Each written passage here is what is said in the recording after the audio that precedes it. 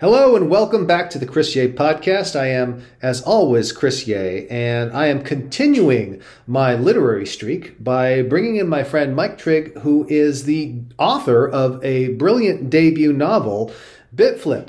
Mike, welcome to the podcast. Thanks, Chris. I'm really excited to be here. So, Mike, we should talk about Bitflip, of course, which is a thriller set in Silicon Valley. And that's the little tease that we're throwing out there. But beforehand, we should probably establish that you are an actual Silicon Valley guy, right? You did not grow up as a novelist. This is not your 15th novel. It's your debut novel. Talk about your journey to being a Silicon Valley guy, because you've been an executive at various companies, publicly traded companies, startups, you name it. Yep. And then you made this giant change in your life. So what brought you? First, where did you grow up? Well, I grew up in the Midwest. I mostly grew up in Wisconsin, so I'm a cheesehead, big Packers fan, obligatory, of course. Sorry about the first week, but you know, painful. Rodgers, he's a great quarterback. He'll find a way. I hope. But you're right. I am not a tourist. I spent my entire career to this point pretty much in the tech startup world in Silicon Valley, and really loved the profession, loved the occupation. What inspired me to write a novel about it was, there's an incredible amount of coverage about Silicon Valley in the media. There's a lot of nonfiction books about, and you've been involved in many of those that are wonderful, from business advice to biographies. But I really didn't see too many things that I thought were accurate fictional portrayals of Silicon Valley, apart from the show Silicon Valley. I always tell people, terrifyingly accurate, exactly. Only slightly exaggerated. Exactly, barely satirical. And so, that was really what I set out to write, was something that was derived from all those experiences. I really wanted to give people what I felt would be an authentic view into what that world was like. But of course, with the embellishments that you'd expect of a novel. Well, you have to expect that the novel's going to have a little something added to it. Yeah. But let's talk about your decision to write this novel. So, like you said, you've been a Silicon Valley lifer. You've been an executive of all these different companies. You've helped venture firms and things like that. Mm-hmm. Your wife's an executive here. You've been here in the Valley for so long. There are a lot of people who've been in the Valley a long time. Very few of them say, you know what? I'm going to write a novel about the morality of Silicon Valley. Right. What prompted you to make this giant shift in your life? Because now you're not working for a specific company. You're going around the country. You're signing books. You're giving talks before audiences, hopefully signing a movie deal soon. Right. What prompted this shift?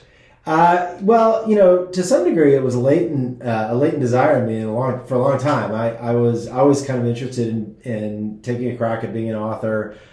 Didn't feel like I could make a living doing it early on, and I'm still not sure I can make a living doing it now.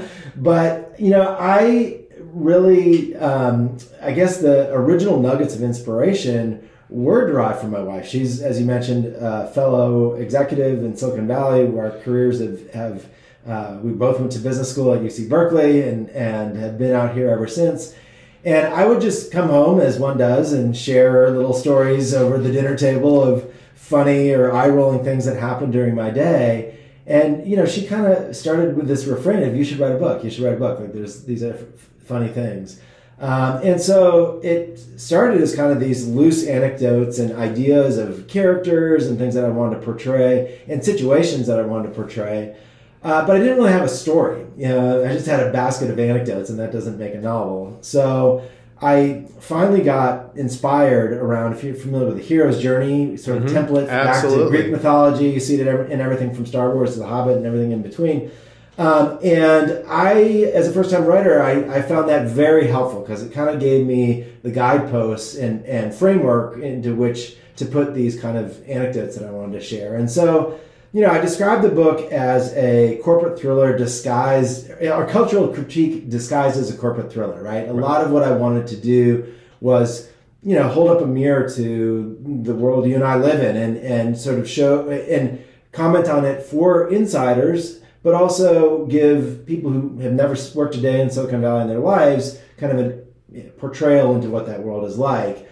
And then, there's definitely those kind of thriller drama that comes up in it. I didn't go sort of overboard in those respects. It's not life and death car chases and things like that. You didn't channel your inner action hero? No. There's no, burning buildings. Actually, there's almost a burning building, I guess. But, I wanted, again, the portrayal to be credible and to be authentic. And the arc that Sam, the main character, kind of goes on is kind of this slippery slope. And I think a lot of people, as they read the book, they're like, wow, I could imagine this. Like, each decision is kind of a small thing, but in aggregate, pretty soon it leads to a pretty dark place. Well, let's talk about Sam, and let's talk about the synopsis of the book, because of course we cannot assume that everyone has necessarily read the book. So give it your best, couple of minutes summary, and of course leave out the spoilers because we want them to buy the book. All right. Well, I'll start as appropriate to do with the beginning. So Sam is a number 2 executive at a venture-backed startup in Silicon Valley, working for sort of a difficult younger founder that he feels like he always has to clean up the messes for, and he's thrown into a speaking opportunity in the very first chapter. I mentioned I didn't want to make the book too life and death, so I picked what for many people is their second greatest fear, which is public speaking. And Sam is thrust into this conference. He barely knows what the subject is. And he kind of has this moment of lucidity where he just sort of speaks truth. And he talks about, all his sort of doubts that have built up over the years about Silicon Valley. And that was a lot of me speaking, right? I mean, there was a lot of my perspective and voice in that initial rant that Sam has. But in the story, that ends up being the jumping off point, because he loses his job over that rant. And back to that hero's journey template, that ends up being the thing that sort of casts him out of his regular world.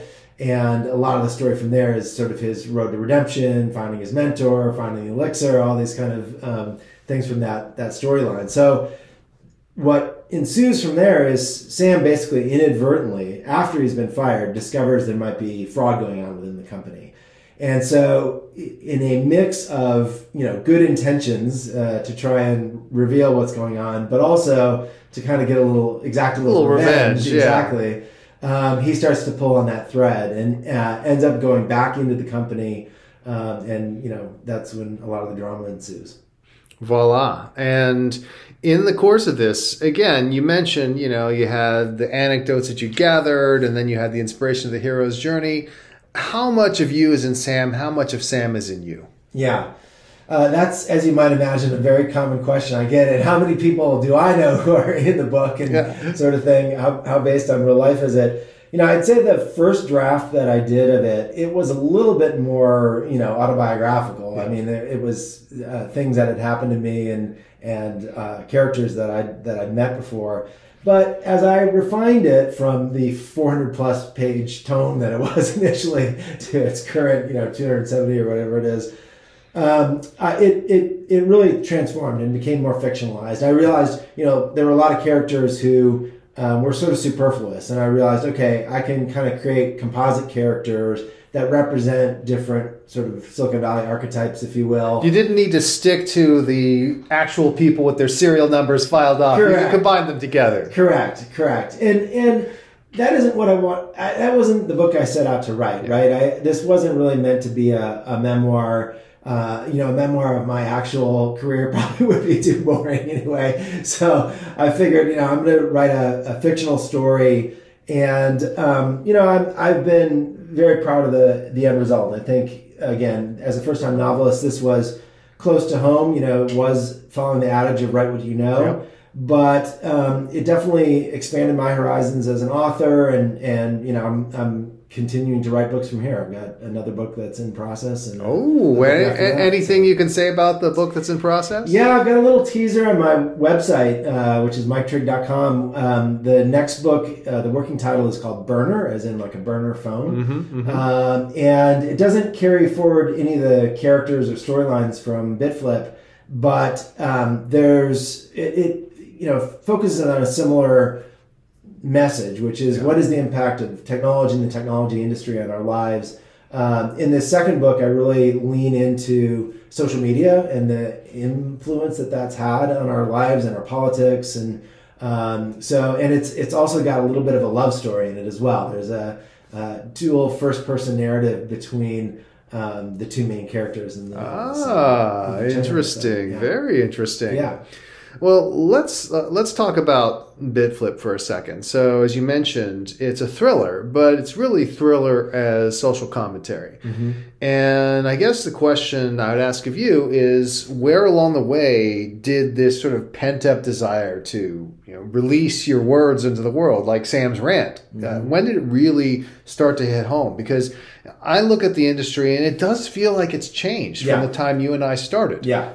So talk to me about what you perceive as having changed in the industry. Yeah, that's a major theme of the book, right? There's Sam, as I did, arrives in Silicon Valley in the carefree halcyon days of the first .com boom, and I think the tacit promise of Silicon Valley was, you can make a bunch of money, but you also can be a good guy. Right. You're making the world a better place. Exactly. We're not like those Wall Street assholes. Right. Those Wall Street assholes, or big oil, or big pharma, or these other nefarious industries. We're the good guys. Right. And I think for me and for a lot of people, it really was kind of like 2015, 2016, when the stuff around the election and the manipulation of social media came to light. The Cambridge Analytica stuff. Mm-hmm. I think when a lot of the mental health issues became more in the forefront of people's awareness, it did kind of cause this reckoning, I think, a little bit. And for many people in the tech industry, myself included, I described it as sort of an identity crisis where, if all of a sudden the make the world a better place part of the value prop sort of falls apart, and you feel like, is all we're doing making money? Like, are we really the good guys anymore? And so I think that disillusionment is pretty prevalent in the Bay Area right now. Yeah. I think a lot of people in the tech industry, especially big tech companies, are really reassessing, am I part of a machine here? Am I, have I lost my moral compass?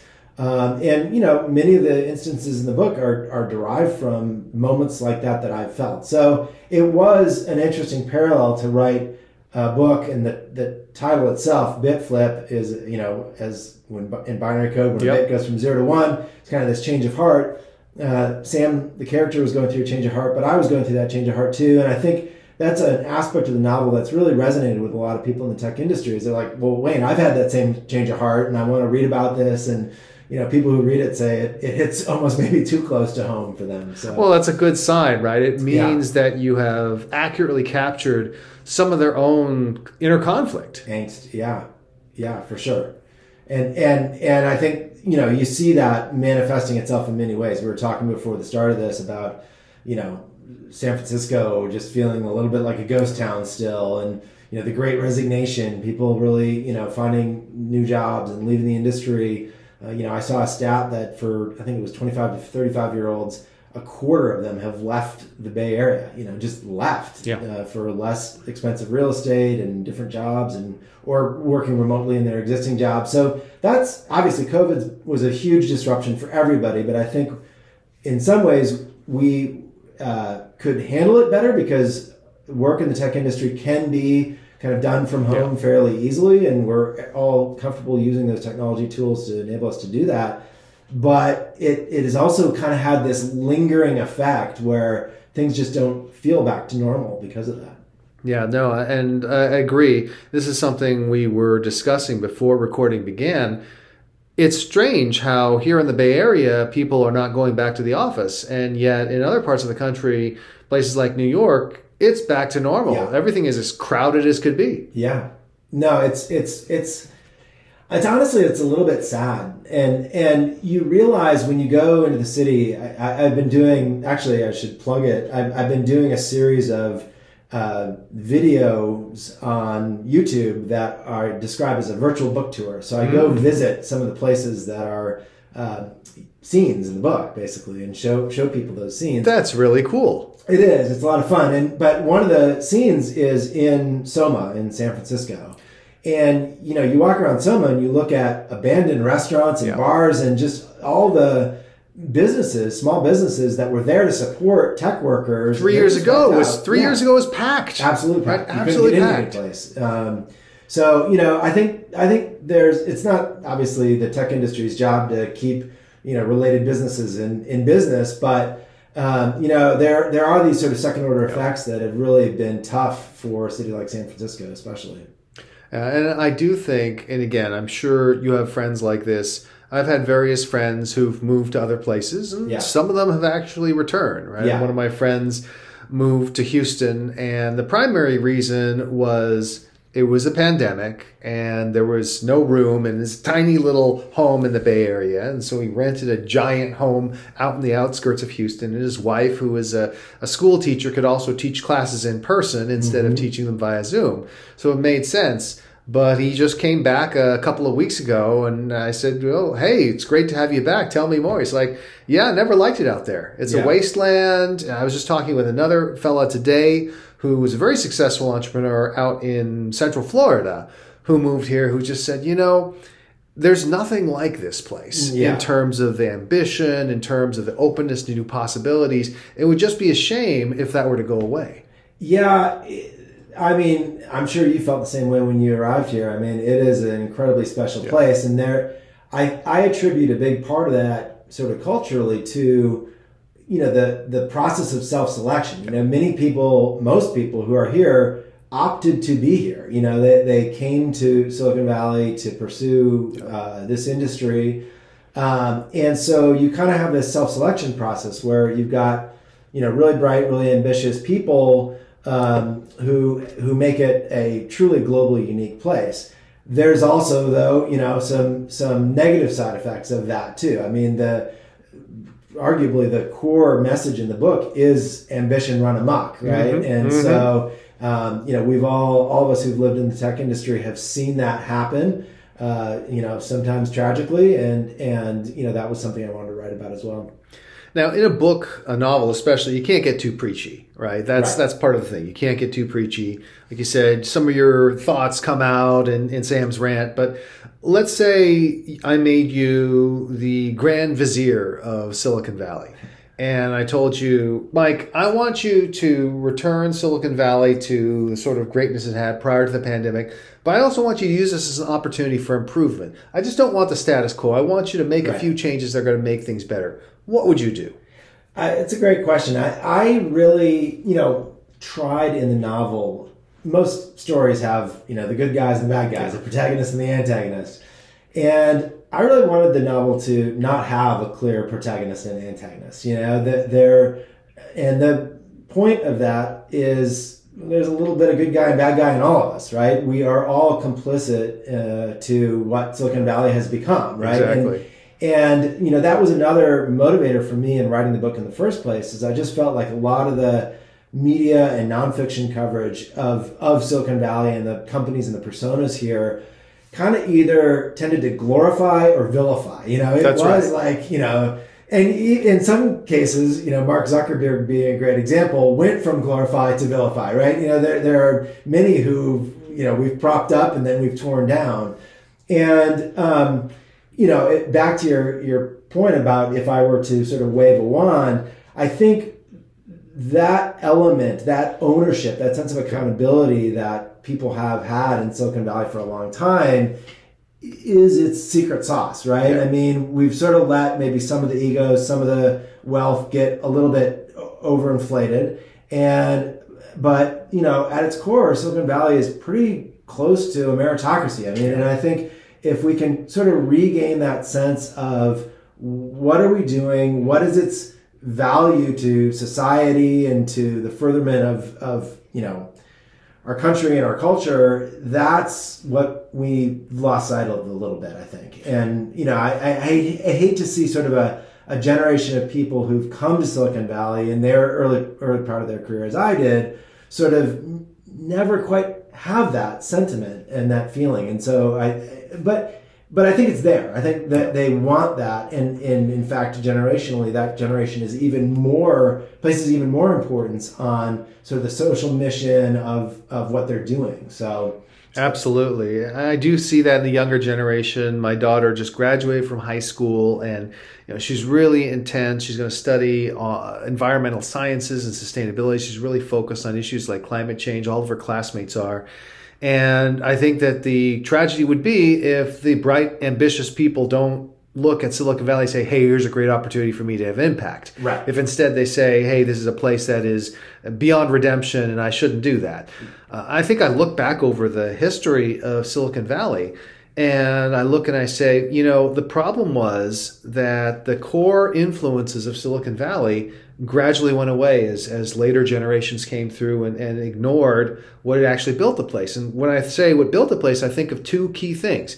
I think of Hewlett-Packard, Bill Hewlett and David Packard, who created, in many ways, the original management paradigm for Silicon Valley. Management by walking around, sharing the wealth, profit sharing, we trust our people, empowering people, doing all of these things that people in traditional business on the East Coast thought were insane, but helped make Hewlett-Packard one of the world's great companies. Absolutely. And then at the same time, the next thing that happened is the computer revolution came hand in hand with the counterculture, with this utopian ideal, whether it is the whole Earth catalog and the whole Earth electric link, whether it is the influence of the counterculture on people like Steve Jobs. And that was also key, a whole utopian thread that really used to characterize San Francisco. And then somewhere along the way, Bill Hewlett and David Packard retired and passed away. Steve Jobs sort of became the iconic figure of Silicon Valley. And while he had that countercultural element of it, that's not the element that we glorify in Steve Jobs. What we glorify is the ability to create killer apps and killer products and make giant, colossal amounts of money. And the old moral valence of Silicon Valley kind of went away, right? Hewlett-Packard got turned over to Carly Fiorina, and then Mark Hurd. I mean, holy smokes. And the counterculture, it only shows up in people going to Burning Man and putting together cool installations. And 355 days of the year, they don't care. I mean, what happened here? Yeah, I mean, to some degree, you could put it through the lens of, those companies won. I mean, it used to be a big part of the ethos was we're the Davids fighting the Goliaths, right? Whether it was Hewlett-Packard or Apple fighting IBM, the counterculture aspect of that, was confronting the traditional patriarchal kind of corporate hierarchy and everything. And now you look at it and you're like, well, these are all the biggest companies in the world. Right. Like, the Goliath is 6 feet under at this point, and the Goliaths have become obviously Meta and Google and Apple and Amazon, not technically part of Silicon Valley, but kind of greater Silicon Valley. Yeah, and I just think anytime you reach that point where, arguably these companies, not arguably, I think indisputably these companies have greater sway over our lives than our governments in many ways, right? And more power than many governments around the world. That becomes a scary thing when you think about how few people manage, our culture, our political conversations, etc. That becomes the thing you need to be counterculture to, right? Absolutely. All of a sudden the new flag bearers, are the ones that need to be challenged. And so I think a lot of the techlash, if you will, to use that term, is really well justified because people see, how kind of imbalanced it's become. Right. And I do think that a big part of this is something that I describe as, there's a hierarchy and people talk about positions, then people talk about people, and people talk about principles, right? I always think the lowest form is the people, right? And we see this out in the national political stage. I say this, therefore it's correct. That's like the lowest form. It really should be higher at the principle level. But in many ways, in Silicon Valley, people had this notion, well, because we're the tech industry, we're the good guys, as opposed to we're the good guys because of the things we do that benefit society. Right. Once you decide that you're always the good guy no matter what, then you're no longer the good guy. Right. Right. I do see, though, the tech industry is exceptionally good at reinventing itself and listening, and in general populated with, my book notwithstanding, with well-intentioned people who are trying to do the right thing. And so, I do think it is interesting how You see sort of uprisings, if you will, within companies, within Amazon, within Apple, within Google, that, the employees are raising their hands and saying, hey, we're not comfortable with some of the things we're doing. There's a challenge to that. There's also obviously, just a constant bubbling up of disruption of, next generation of players. I mean, you look at what's happening with Meta, I don't want to sidetrack on a whole Meta versus TikTok thing, but absolutely, TikTok is blowing them up, right? Exactly. I mean, and I've been on that. I've been the disruptor, and I've been the disrupted, and that force is, that market force, if you will, really is constantly, swinging on Silicon Valley, and I think it forces organizations, whether they be on the operational side or the investment side, to kind of change. Right. And Silicon Valley has been successful over the long term because of reinvention. I think that is the key point. And people often tell me things like, oh my goodness, how can we have innovation when these companies are all the same? And I tell them, well, that's just nuts. If you think about it, these companies, they are not going to stay the prominent companies forever. Right. Once upon a time, as you put it, IBM was the key company. Right. And then after IBM came Microsoft. And Microsoft and Intel and Cisco were the three big players. Nobody could ever beat them. And Oracle was super important. All these different things happened along the way. And so, 5 years ago, people were like, oh my God, Facebook is so dominant. No one can ever challenge them. And the consumer side, they'll be this locked in monopolist forever. And like you said, here comes TikTok, and it's not done anything to attack Facebook directly. It's just offered a different experience that people have gone for. Yeah, definitely. One of the things, it's funny, as I've pivoted into this career in publishing, there are a lot of analogs between publishing and software, especially, right? One of the challenges, it's just easy to launch a software product, right? Now, a couple guys in their garage can whip something up pretty quickly that can, you look at WhatsApp and TikTok and other things that have grown just at such an incredibly fast clip.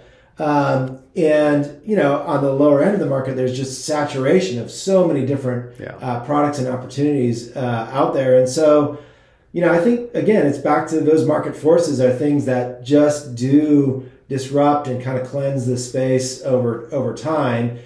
That said, we are in a unique time. I mean, when you look at the concentration of power and market share that we're living in right now in the categories that matter, it is concerning, and I have argued on my blog for better regulation. I mean, I think that there's an opportunity to bring regulatory concepts. I'm not suggesting there be a giant regulatory bureaucracy over the tech industry, but I contrast the space I'm in with my wife's industry, which is medical devices, where you have to run clinical trials and get regulatory approval.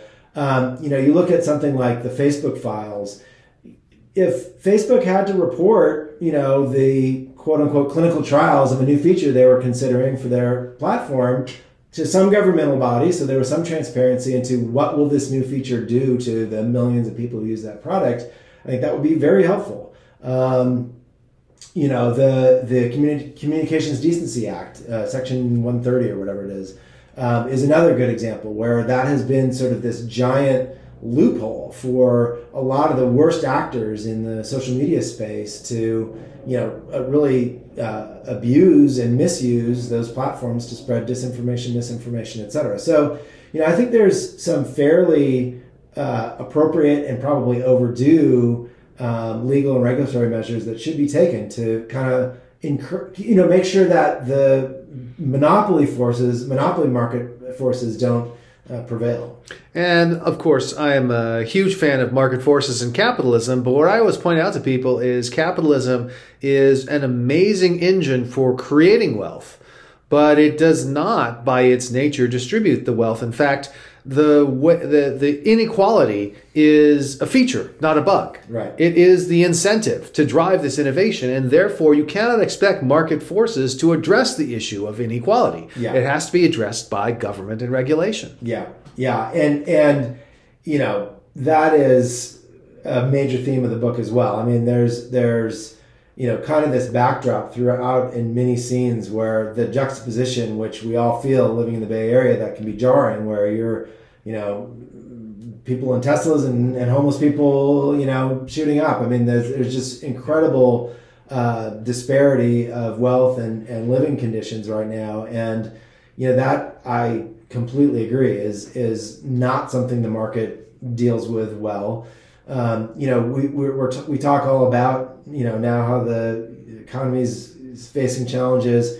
It's largely the stock market, and That's right. Stocks are held by a very, very tiny fraction of the population. That has become a vehicle that really has driven this astronomical wealth gap in our country. Yeah. And again, we saw that happen during the pandemic. And it's always funny, right? When people talk about prices, higher is always better. And yet at the same time, is higher better? Like when housing prices go up, is that a good thing or a bad thing? Well, it's a good thing if you own housing. It's a bad thing if you don't. Right. And so the rise of stock markets is a good thing if you own stocks, but not a good thing if you don't. Yeah. And so, you can look at a stock market correction as a way of naturally correcting some of those issues. Yeah, purging it out. Yeah, and the other economic issue that's on a lot of people's minds is inflation, obviously. And especially today, I saw the stock market was down dramatically with new inflation data. But, there too, you look at that. I don't like to pay more for gas or more for a meal or anything any more than anybody else. But, the drivers of that are things that have sort of suppressed working class people for a long time. Wages being chief among them. I have a friend who's a restaurateur in the city. He's like, I need to charge a certain amount to cover living wages for my employees.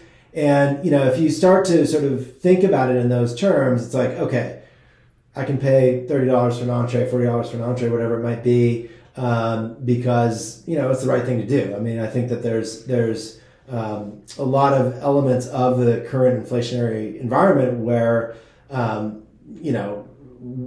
gas prices is another great example. We should be paying more for gas. It's a scarce resource that's destroying our environment. It should be actually priced higher, arguably. And in most places in the world it is. Most places in the world it is, exactly. And so, I look at those kinds of everyday expenses that get a lot of complaining from people who can easily afford it, that, it's probably overdue. Those things haven't corrected up and they haven't kept pace with with the rest of the economy. So I think people can tell from listening to you, Mike, that you are a passionate guy. You've poured your heart out onto the page. You've created these characters and let them loose. So hopefully they've been listening in. They've been thinking to themselves, gosh, I got to go get a copy of BitFlip. So where do people go to buy their copy of BitFlip? Where's the best place for you for them to buy it? And where can they see you? Because you're doing your virtual book tours. You're doing actual physical book tours. Where do they go? It's been a really so the book just launched in August. It's available pretty much anywhere you buy books. Amazon, of course, Barnes & Noble, of course. But, I'm always a big proponent of supporting your local bookstore. For me in Menlo Park, that's Kepler's. Many people in the Bay Area don't live too far from a Books Inc. or a Book Passage. I've been fortunate enough to host events at many of those Bay Area bookstores, those two included, and you can, if you missed them, you can watch them on my website.